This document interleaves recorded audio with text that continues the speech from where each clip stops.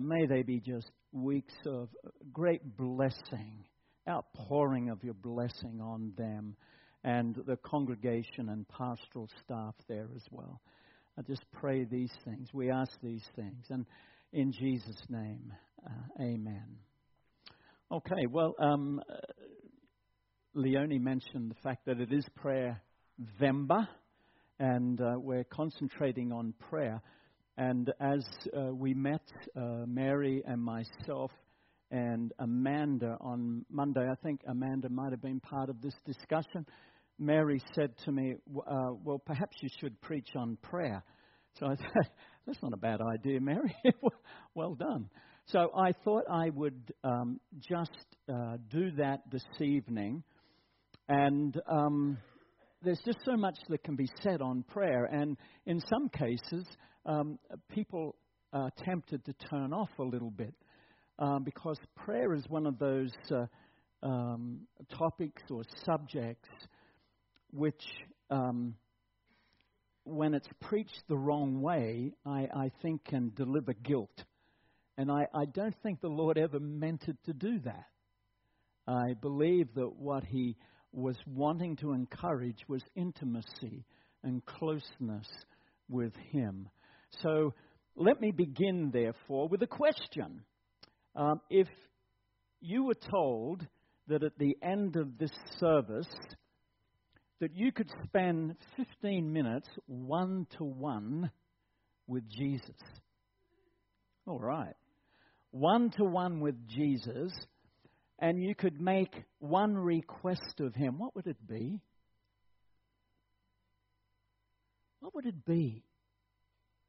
Would it be an admirable cause like global peace and the end of poverty? Would it be wealth or success? Would it be health for yourself or for someone else, someone that you love? Would it be for a closer, more intimate walk with the Lord Jesus? What would you ask? What would you ask? Well, there was one occasion when the disciples had that opportunity, and they asked Him the question, Lord, teach us to pray. I was in India on one occasion and out in a village, and we asked people to pray. And the children, look at the response of the children. No wonder the Lord said, you've got to be like a child to enter into the kingdom of God. Such faith, such devotion, such beauty in prayer. The disciples asked Him, Lord, teach us to pray. They could have asked for anything. Just think of that. They came to Him with a request. They could have asked for anything, but they asked Him, Lord, teach us to pray. So why? Why did they ask Him to teach them to pray? Now, I know they were looking at John the Baptist and his disciples, and they saw that John was teaching his disciples to pray, so maybe they saw that as the motivation. Lord, John is teaching his disciples to pray. Why don't you teach us to pray? I think there might have been something a little bit more to it than just that. I think it was because they saw the results of prayer in his life.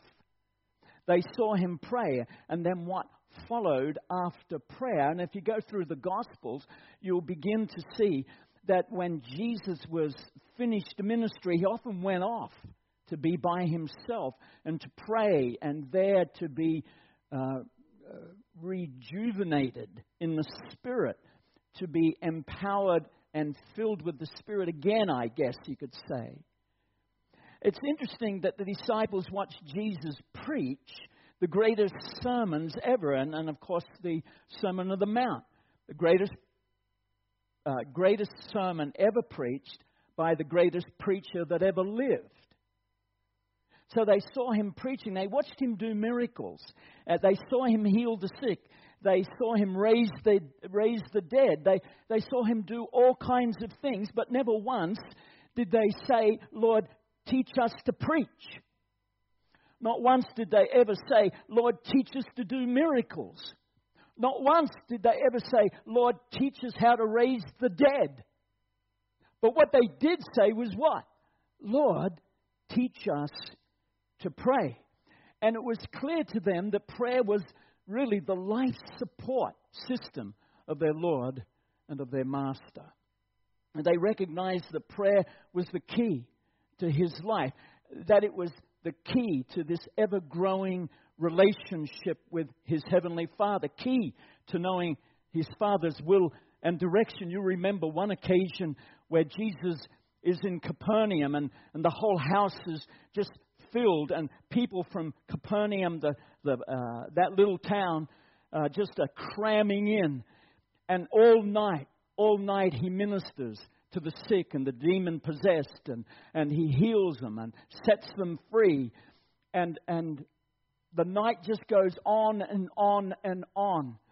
And the disciples are getting some rest, but Jesus goes out into the desert, and there he prays. He seeks his Father in the intimacy and the closeness and in the, really, I guess, the solitude of that place out in the desert, that quiet place. And the disciples go looking for him and say to him, Lord, it's time to come back. Let's get some more miracles happening. Let's get some more people healed and people who are demon-possessed set free. And the Lord says, no. I need to move on. I need to keep going to other towns and places. So where did that come from? I believe it came from that intimate and that close relationship with his Father. So he's in prayer with his Father. And in prayer he begins to see and to understand even more that he needs to go to other places and preach the kingdom, that the kingdom is coming, that the kingdom is here. And so prayer was such a vital place for Christ, key for seeing the release of God's power to heal. And this is what they were seeing coming out of the prayer life, I believe, of Christ. Power to heal, power to defeat Satan and his demons, and ultimately to save sinners such as you and I. Father, if it's possible, let this cup be removed from me. But nevertheless, not your will, but not my will, but yours be done. This is the prayer of Christ as he faces the cross. And it was, as he faced that cross, it was prayer. It was with his Father. And so they saw that prayer was crucial for Jesus. And if it was crucial for Jesus, then it was important for them. And so it must be for you and I. It must be for you and I. And I hope that if you don't already know that prayer is crucial in your relationship with Jesus, and for knowing the release, truly, of God's power and God's blessing on your life and on the lives of those that you love, then I hope and pray that by the end of my message, you'll see that there is nothing more vital to our Christian life than prayer. Nothing more vital to our Christian life than prayer. And I've said it just over the last several weeks. If the enemy can knock out of our hands the sword of the Spirit, that's the Word of God, stop us from reading the Word of God, and then knock the breath of prayer out of us, then he's had a great victory over us.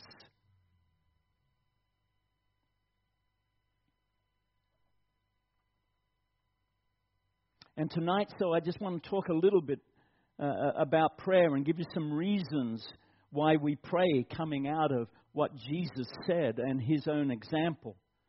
But there's just so much to talk about prayer that it's hard to, you wouldn't get through it in half an hour.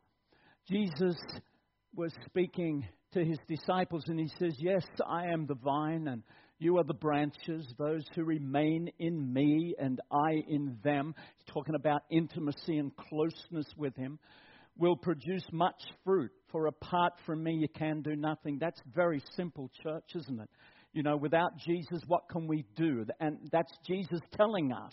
Anyone who does not remain in me is thrown away like a useless branch and withers. Such branches are gathered into a pile and burned. But if you remain in me and my words remain in you, you may ask, look at this, church, you may ask for anything you want and it'll be granted. When you produce much fruit, you are my true disciples. This brings great glory to my Father. Okay. Great glory to my Father. Now, this chapter falls between, obviously, some other chapters, really 13 and 16. And they're Christ's last words. They're his last words. And if they're his last words, they're the most important words probably he's ever going to speak. And so, in this last discussions with his disciples, just before he's being about to be crucified, Jesus is telling them just repeatedly, I'm going to die, I'm going to be resurrected, then I'm going back to heaven, but I'm not going to be with you physically, but I will be with you in spirit. I'm going to put my Holy Spirit in you, and he will be with you. Jesus said to his disciples, the Holy Spirit will be by our sides, and he will be within us as well. And so you can talk to me at any time. You can pray. Even though I'm not there physically, you can talk to me through prayer. I think I've said this maybe at the evening service at some stage. No one ever teaches you to pray. I don't know if somebody discipled you and got alongside of you and said, this is how you pray. Did that ever happen to anyone? It's one of those things that doesn't happen. And I think I said also, I got a small book on prayer, and they had prayers, and I used to, every night, I used to kneel beside my bed and open this little red book, and there were all these prayers, and I would pray them, because I didn't have the prayer vocabulary. I didn't understand that there was the Holy Spirit that was supposed to lead me and guide me in prayer. And I didn't know how to talk to God. Nobody had ever spoken to me and taught me how to speak to God. And so the danger is that if nobody is teaching us, if nobody's showing us, then we don't pray. We find it too much of a challenge, too much I don't know, who am I praying to? I can't see anyone. Or how do I pray? What words do I use? And all of these kinds of things. And so we can become quite discouraged. And so the Holy Spirit would be the one who would lead us into prayer. He's the Spirit of prayer. We don't know how to pray, Paul says, but the Holy Spirit within us, he's got these groans and these moans, and he prays in accordance with the will of God. But he also teaches us to pray. He impresses upon our hearts the thing we should pray about. And that's why Paul was to say, on all occasions, pray in the Spirit. How do you pray in the Spirit? You wait for the Holy Spirit. You don't have to rush in. You're just sitting with Him. And you're allowing the Holy Spirit to lead you in prayer as He might impress upon your own spirit or your mind the things that the Lord wants you to pray about. And so it is. Jesus gives us some reasons to pray. He says, you can talk to me anytime. 15 minutes, 1-to-1 after the service. But what would you ask Him? Okay. So the first thing about the reasons to pray is that prayer is a sign of my devotion and dependency upon God. First, prayer gives you and me an opportunity to express my devotion to God. And two, it gives you an opportunity to state your dependence upon Him. It's an act of humbling myself. Beautiful scripture. Thanks, Amanda. have the same attitude that Christ had, who humbled himself. Prayer is all about humbling ourselves. In prayer, you're saying, God, I really need you. We sang that. I need you, oh, I need you, right? We sang that. We sang that, and that needs to be. You like that? No, it's not bad, is it? Eh? Michael, eat your heart out. Eh? You like that? I thought so. Would you like me to keep going? All right, okay, all right. Geez, you're a bunch of encouragers. That's all I can say. So it's just, God, I really need you. That's what you're saying in prayer. You think about it. Think about the things that you're praying for. You're really actually saying, God, I need you in this situation. Is that right? Absolutely. And perhaps one of the main reasons for us to neglect prayer are to do with our attitudes of dependence and self-sufficiency. Now, I don't think we step out to do that on purpose. I think it's just part of our fallenness and our brokenness. It's true that there may be more obvious reasons, and one might be all to do with our busy lifestyle. How many conversations have you had this week and you've said, how you doing, Matt? Matt goes, oh man, I'm really busy. Have you had a conversation like that during this week? I'm really busy. Right? And you go, what's your response? Oh, I know exactly what you're talking about. Whew. Man, this life just keeps going on, and it's as busy as. And so sometimes we can use our busyness as an excuse, perhaps, or a reason that we're not praying more. Yes, we acknowledge, oh, Graham, yeah, amen, we're with you 100%. It's really important. It's crucial. Jesus did it. The disciples, yeah, our Lord teaches to pray. And prayer is all about intimacy and closeness. But, oh, where do I get time to pray? And so there's this sense of our busyness. But I think they're a bit of a smoke screen to what really lies behind at the heart of our lack of praying.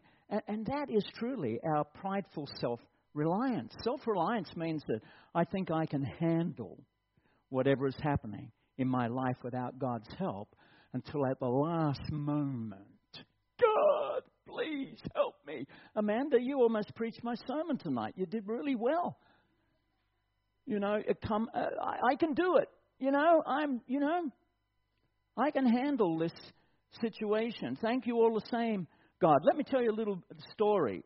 Amanda's is much better than this because she just said, look, this is what's been happening with me during this week. God's had to show me some and teach me some things. What a wonderful Father He is. A young woman starts a job in a textile mill. Now, I was in the rag trade for many years, so I know what a textile mill looks like. And she took up her position, and she noticed a sign. And the sign read this: when your thread becomes tangled, call the supervisor. Because they used to have shuttles that moved, probably still do, I don't know, in this day and age. But they used to have shuttles, the warp and the weft, like this, right? So with the thread got tangled, called the supervisor. Well, the inevitable happened. She was new on the job and the thread became entangled. And she thought, I'll just straighten this out myself. Okay, I'm going to straighten this out myself. So she tries, but the situation just gets worsened. Does that sound like a little bit like something that might happen in your life and in my life? I think it does. Finally, she calls her supervisor and told him, I did my best. I did my very best to sort this out and to straighten it all out. And he says, no, you didn't do your best. Your best would have been to have called me. That would have been your best. So I think you can see the illustration there and understand that. That's exactly what we do. you and I believe, now let me not lump you in the same boat as me, all right? I'm just one of those self-sufficient kind of people, and God has to keep reminding me, and He does that by really hanging me out there, where He's always bringing before me this sense, I can do it, Lord. I think I've got the energy. I think I've got the talent or the giftedness. It's all from Him, of course, but nevertheless, you don't even acknowledge that. I think I can handle this, God. For goodness sake, I've walked on this planet for enough years. I think I've got experience. You know, I think I can handle this. But dependence, now I was talking there about this prideful self-reliance. Dependence, which is the opposite to self-sufficiency, says this: I have to be honest with myself and with God and admit that I can't handle it or straighten it out, and that I need God's help with whatever I'm having trouble with. As long as you and I think that we're capable of straightening it out all by ourselves, let me say this: prayer will have no meaning to you. No meaning to you at all. That's a big statement, but it'll have no meaning to you. As long as I think to myself, I can handle this. I can straighten it out myself, you know, and give myself all the reasons why I can do it. Prayer it just won't be have no meaning at all, because prayer has to do with intimacy and closeness and of sharing my life with Christ, even though He knows its end from the beginning, but daily with Him, breathing in His presence, sitting with Him, listening to Him, being with Him, allowing Him to develop at His whatever way He wants and whatever timing He has, the picture of my life, whatever that is. I can't get that. And I don't believe you and I or you, none of us can get that on the run. None of us can get that by neglect, unless by the grace of God He intervenes, and He often does, but unless He intervenes and just makes it all clear for us. But oftentimes it comes to us as we pray with Him, as we spend time with Him. So we've got to be honest with ourselves that we can't handle it. We can't straighten it out, that I need God's help with whatever trouble I'm having. Prayer will have no meaning. It won't have any meaning because I'm really saying to God, I'm self-sufficient, I can handle this. To depend on God, on the other hand, means that you rely on Him, that you trust Him, you put all your confidence in Him. And John 15:5 says, if a man remains in me and I in him, he will bear much fruit, for apart from me he can do nothing. If anyone doesn't remain in me, he is like a branch that is thrown away and withers. Such branches are picked up and thrown into the fire and burned. But if you remain in me, if you depend upon me, if you trust in me, if you have confidence in me, if you have faith in me, if you just allow me, right? If you depend on me and my words remaining, you can ask whatever you wish and it'll be given to you.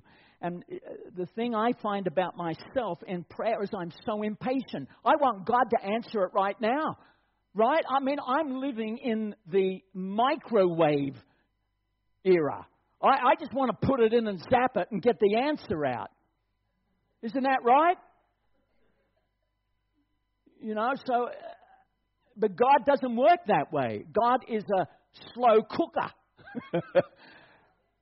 He just seems to, just hang around and everything kind of just cooks away. And you don't want it just to cook away.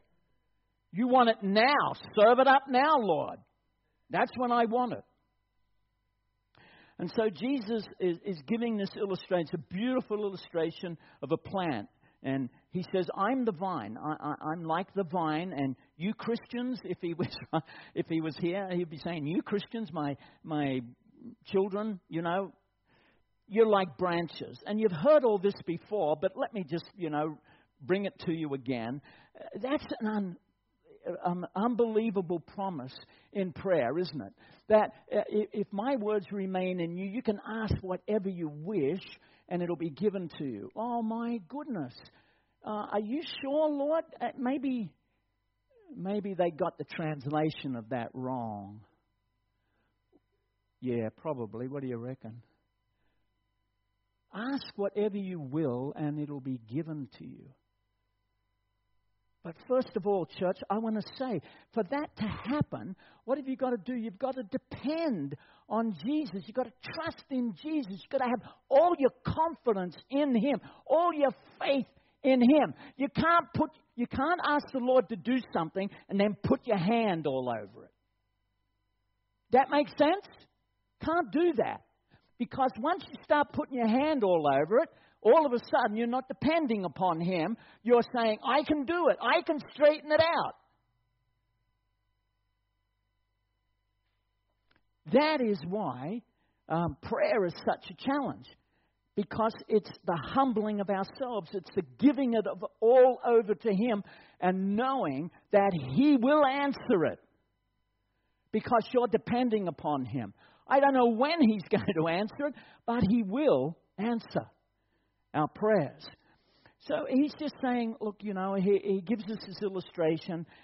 It's like a branch and a vine. The branch is connected to the vine or to the stem. And if you cut the branch off, it loses its strength. It loses its power, its life, and its vitality. Okay, beautiful flowers. Thank you for those who arranged these. But have a look at this. I know that regardless, if you've got one of these in the garden, sooner or later, they're going to fall off. But if you actually cut the branch off sooner, all of a sudden they're starting to die because the life and the vitality that's in the tree itself or the plant itself is cut off. And so Jesus is giving us this illustration. If you cut it off, it loses its strength, all of its power, its life, and its vitality. Do you understand? Do I understand why it is that Satan wants to knock prayer out of us and not getting us to pray?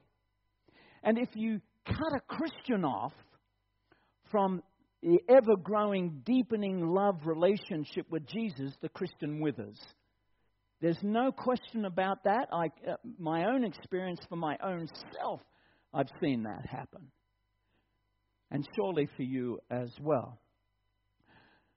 So Christ's whole life, what He said and what He did, showed a total dependency upon His Father. So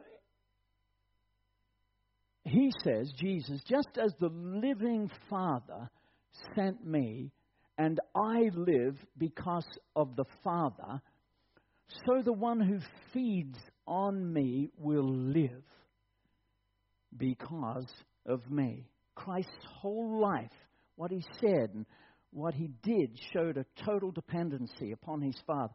And Jesus saying, likewise, this is the same for you as well.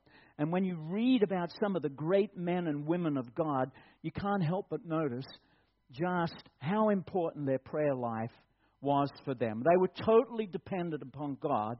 And Martin Luther says, I have so much to do today that I must set apart more time than usual to pray.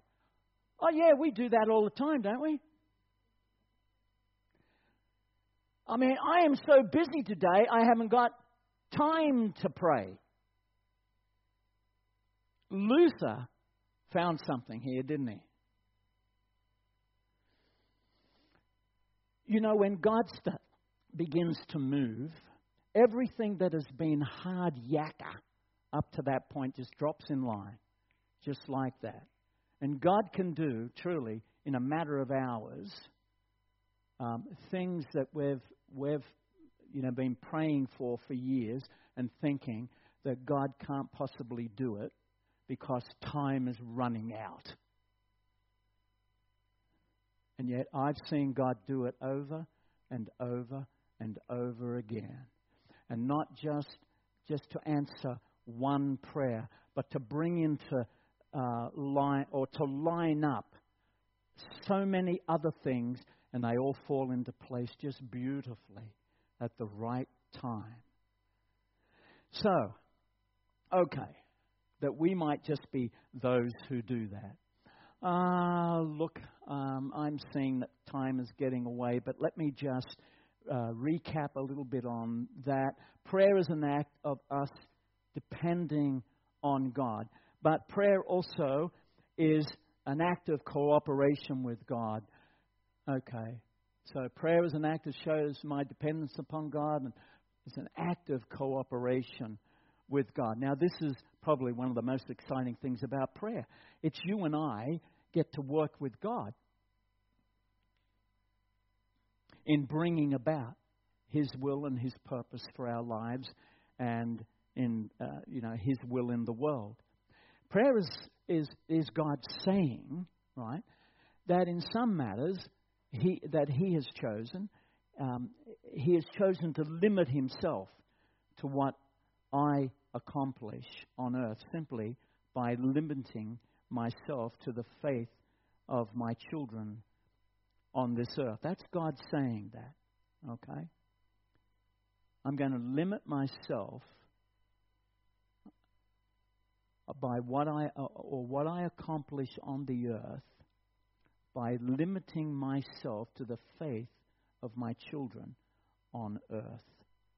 What they believe me for, I will do. Remember last week I spoke about faith, and I said, Jesus said, according to your faith, let it be. According to your faith, the measure of our faith. So my attitude in prayer needs to be one of cooperating with God's will, with what God wants to accomplish in every circumstance, in every situation in my life. I've got to learn that. And I'm continuing to learn it. One of the most amazing verses in the Bible is John 14 and 12 and 13. And Jesus said, I tell you the truth, anyone who believes in me will do the same works I have done, and even greater works, because I'm going to be with the Father. Just before that, in verse 11, Jesus says, believe me when I say I am in the Father and the Father is in me, or at least believe the evidence of the miracles themselves. And here is in verse 12, Jesus saying, I tell you the truth, anyone who believes in me will do the same works I have done, and even greater works, because I'm going to be with the Father. Yes, he says, ask me for anything in my name and I will do it. So how is it possible to do the things that Jesus did, and even greater things? Now some will say, oh, because there's so many of us, so we can get so much more done. I don't know if that's the right answer, to be quite honest. I think Jesus just laid it out also beautifully for us in chapters 14 as well, where John, where he talks about the Holy Spirit. And that is how we're able to do the works of Christ. We're able to do them through the Holy Spirit's power. The Holy Spirit's power is released as we pray. And because prayer is limitless in its power and effectiveness, and James says this, the prayer of a righteous person is both powerful, full of power, and effective. Produces results, in other words, it's effective. Circumstances, therefore, may look as if they're going to overwhelm us, and non-Christian friends or family may have no faith to believe that God will help them, but when you pray, God's power is released for both them and for you. In fact, S.D. Gordon, the great biblical preacher and teacher, wrote this. He said that the place of prayer is the place of power.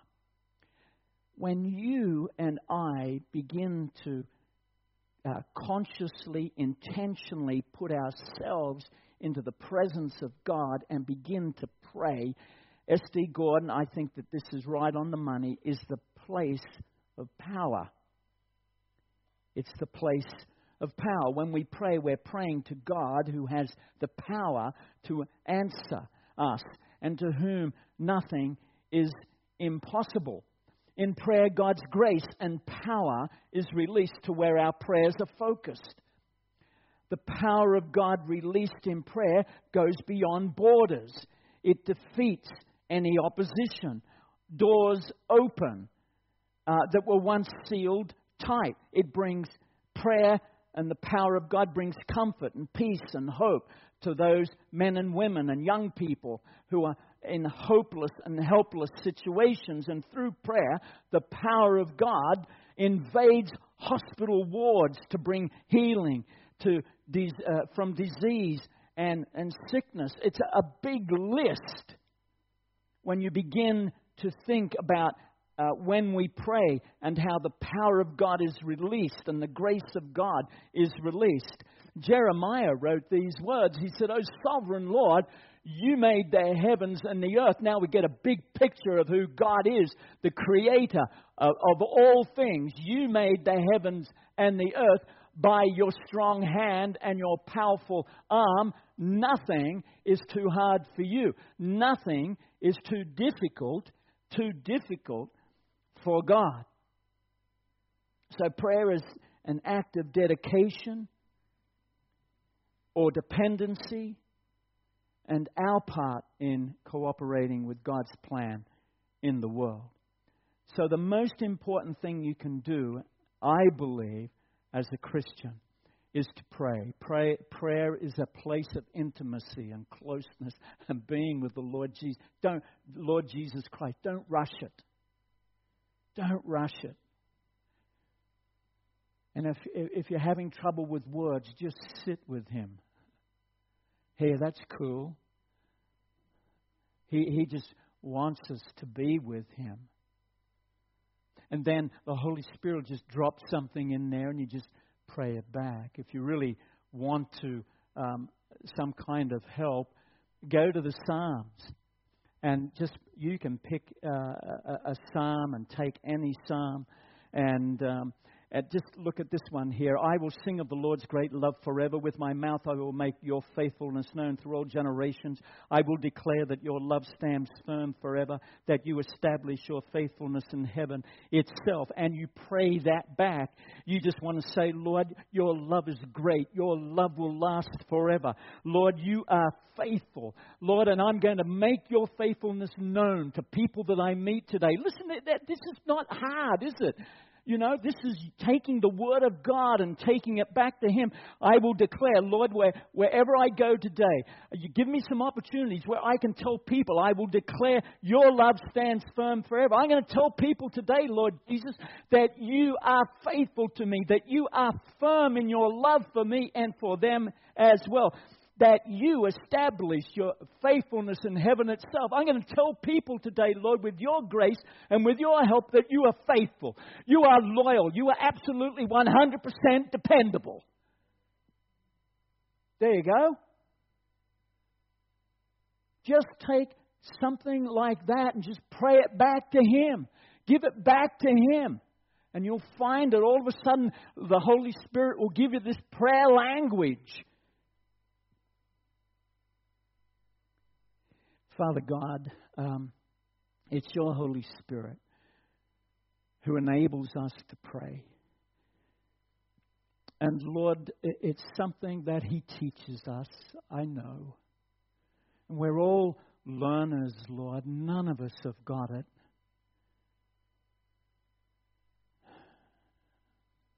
And I pray, Holy Spirit, would you come? You who are the Spirit of prayer, would you just fall on people here tonight? And that you would just release prayer, adoration, praise, thanksgiving. That, Lord, you would begin through your Spirit to teach us to pray. we, like your disciples, Lord Jesus, would come to you tonight. And if you were to say to us, ask me one thing, then Lord, I pray that all of us here tonight might just say, Lord, teach us to pray. We ask this in your wonderful name. Amen. God bless you, church. See you Monday night, prayer, 7:30.